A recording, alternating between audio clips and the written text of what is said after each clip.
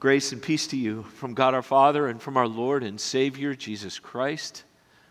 Amen. The word of the Lord that engages us this morning is from John chapter 9, verses 4 and 5, these verses from our gospel reading. Jesus said, "As long as it is day, we must do the works of him who sent me. Night is coming when no one can work. While I am in the world, I am the light of the world." It's amazing how quickly, and we continue to learn as people of the 21st century, how quickly light can turn to darkness, and how dark the backdrop of our culture can be against the lives we live in the light of Jesus' love. Wednesday nights at Cook's Corner, a place where I meet my friends to ride mountain bikes in the hills. Wednesday nights for community. Wednesday nights is spaghetti night for $8.95 and live music. People go Wednesday nights to Cook's Corner to be with friends. Light, laughter, fun, the beginning of the end of the week, then pop, pop, pop, bang, bang, bang, and a curtain of darkness descends on a community of people just kind of looking to chill out and relax. That venue's interesting because it was portrayed this week as a biker bar. It's a biker bar. Well, if you have a $75,000 Harley Davidson or you have a $10,000 mountain bike, then it's a biker bar. But it is not fraught with violence, at least not when I've ever been there, not even a fight or a bad word. But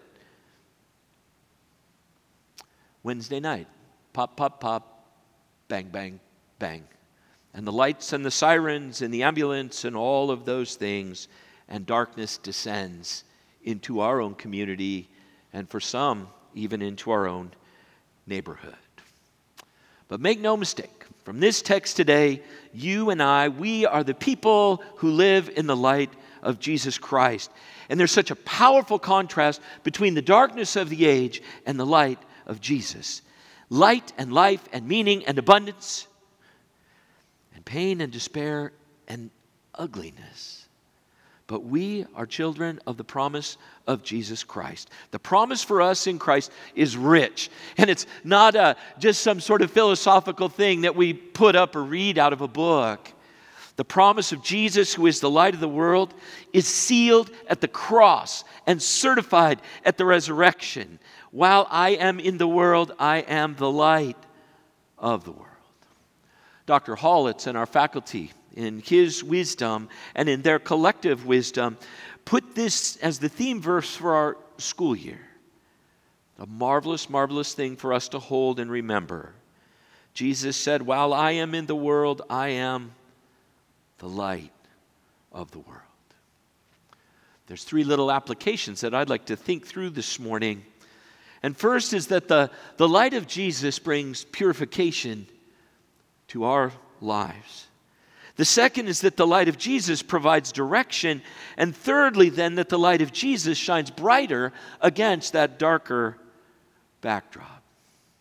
First, Jesus, the light of the world, brings purification. One of the maintenance pieces in my backyard is the fish pond. If you were to come into my backyard, you would know right away that I got a big pond. And it took me a while to figure out how to take care of that. It took a few dead fish, it took some raccoons, and it took some great blue herons, and finally I figured it out. Finally I got it together. So to my dismay, about a month ago, I went out to the backyard, and the whole thing was this soupy green, algae-laden, gross thing. And I thought, you got to be kidding me. I am an expert at fixing my pond. So I took a little water, I went down to Laguna Beach, I looked at the koi guy, I said, "Hey, you put the pump in, what's going on?" And the 17-year-old kid looked at me and he said, "Well, you got a problem there." I said, "Well, gee, thanks for understanding."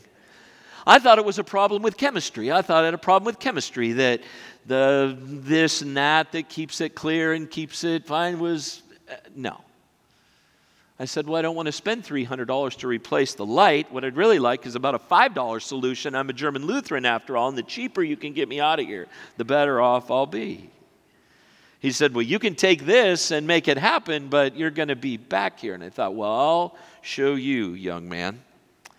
3 days later, I was back at the Laguna Koi store, and I purchased what's called a UV clarifying light.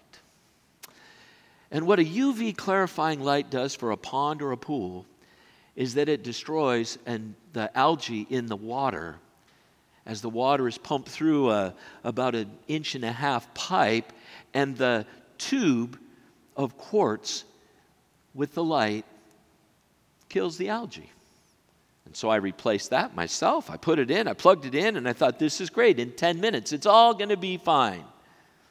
3 days later, the pond is clear, the fish are beautiful, everyone's happy, and the light provided purification. Ultraviolet clarifying light. The young man was right. When I replaced the unit, put a new bulb in, cleaned out the leaky part of it, and made it just perfect, no more green scum. And I can't tell what makes for happy fish, but I assume that my fish are happy fish. Light brings purity. Light brings clarity. Jesus, the light of the world, brings clarity and purification to our lives.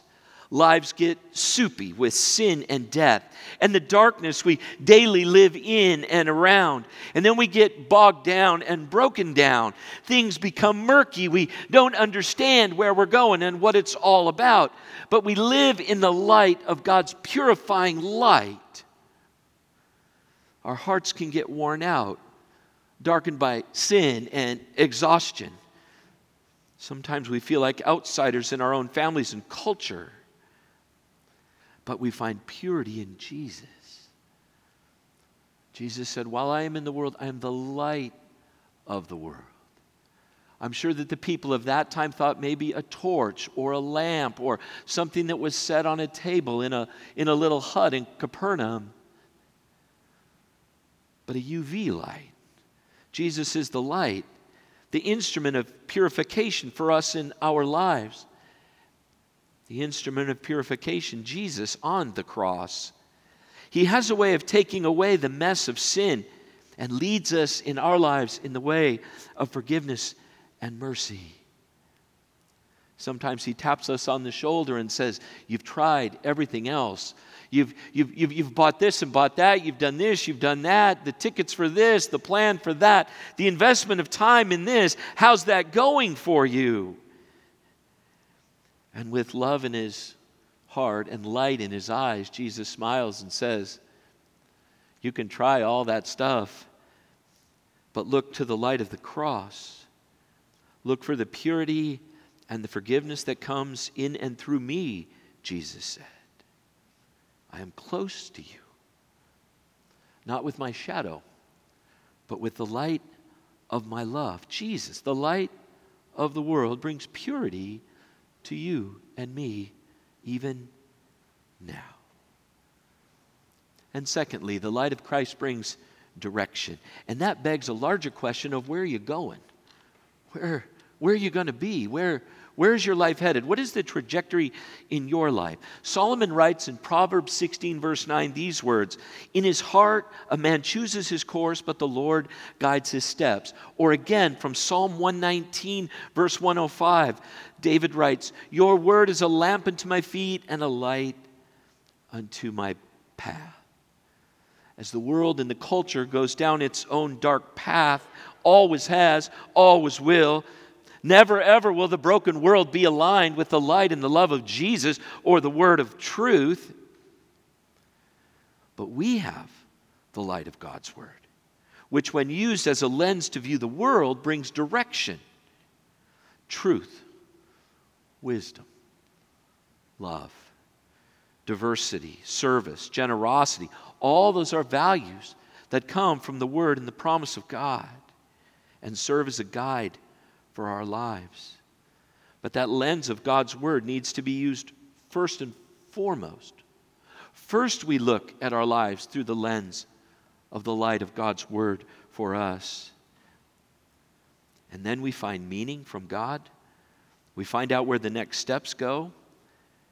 And we find this marvelous sense of transcendent peace. That there's something deeper and richer to our existence than just us, what we can spend, what we can purchase, what we can invest in.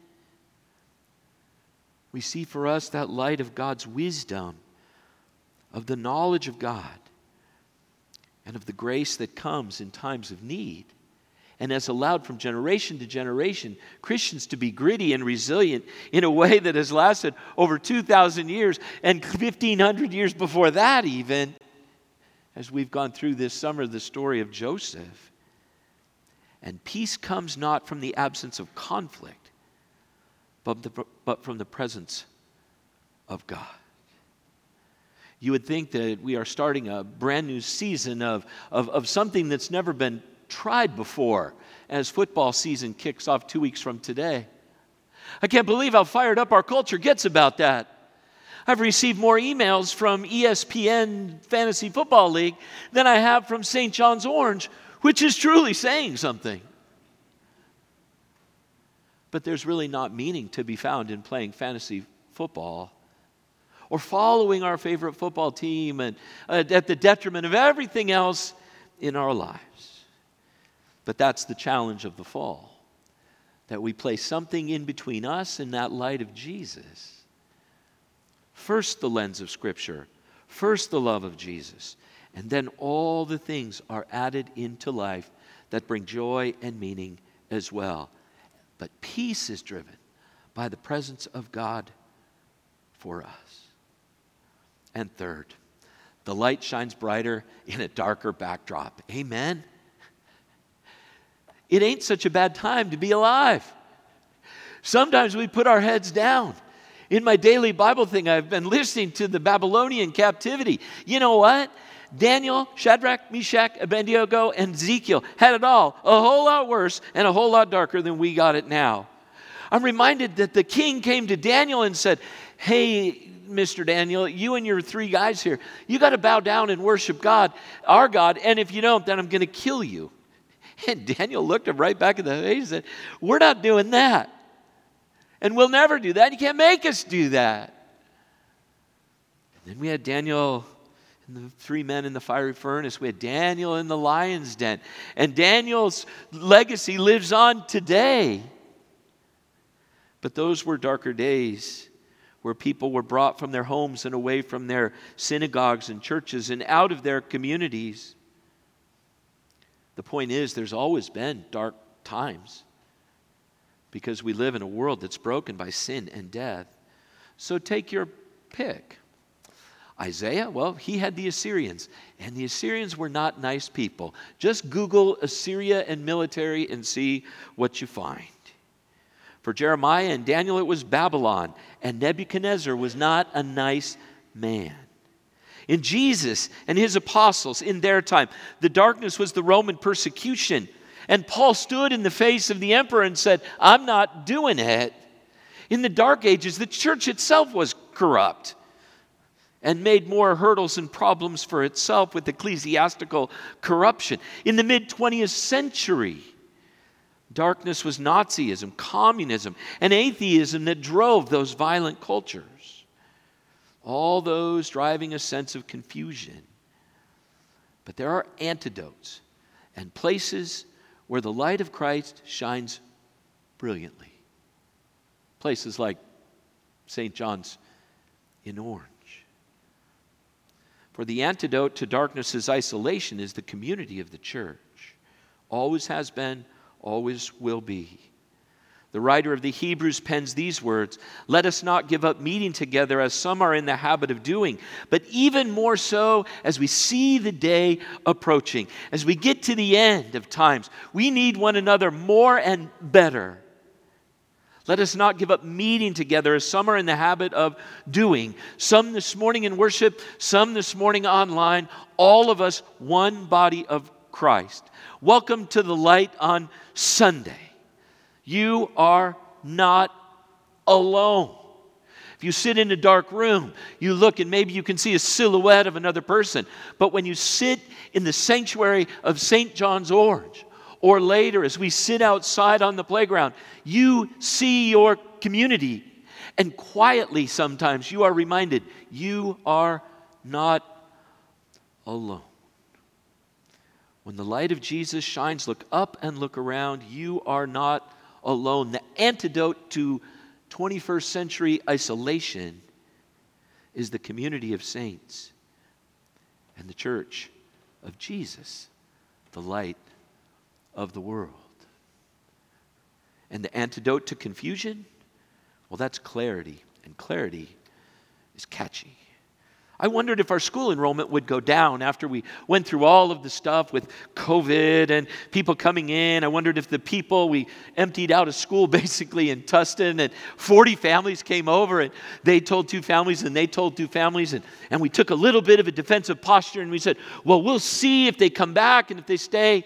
We have the highest enrollment we've ever had starting Tuesday this last week. People did not go back to the places they came from because they found clarity here. People are waiting to get into St. John's Orange. Well, why?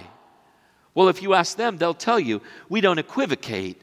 We don't lead out and say, well, we're not really sure who we are, but we think. Rather, we say this is who we are because this is who God in Christ has declared us to be. We don't suffer from confusion where someone brings a cultural thing in and they say, well, what are you going to do about it? And we said, well, we're going to open the scriptures, we're going to figure it out, and then we're going to press on. Well, you're not afraid? No. Well, why not? Well, because we've been doing this, are you ready? For 140 years. We've seen times of light and times of darkness, but the light of the Word of God is a light unto our feet and a lamp unto our path. And the antidote of the darkness of confusion is the bright promise of clarity in the love of Jesus. We know who we are and we know what we're all about, and we live that out. People say, Pastor, you got to do this, you got to do that, you got to do this, you got to do that, and we do this and that pretty well. But what we really do well is teach children preschool through 8th grade in the light of the love of Jesus. The antidote to confusion is clarity in Christ, and clarity is catchy. Just speak. Speak with authority. Speak from the Word in your friendships and in your family. And you might be surprised at how much people lean into the way, the truth, and the life. And the antidote to fear is faith. Jesus is the light of the world. In John chapter 9, a man born blind receives sight. His whole life changes. No more fear. Scripture writes and reminds us that perfect love drives out fear. And in Jesus Christ, you are perfectly loved. Loved in painful times, in times of loss. Loved in joyful times, which drives gratitude, which is the grease of the Christian hope and faith. And it allows us to find meaning in seasons of life. A season we have now before us that kicks off with so much activity and so many things. But this morning we get to focus that light. We get to bring that light into a laser-like focus. A focus on a cross and a Savior and an open tomb, who in a dusty day in a dusty town in front of a blind man and people who were spiritually blind, Jesus brought clarity when he said these words: while I am in the world, I am the light of the world. In the name of Jesus, amen.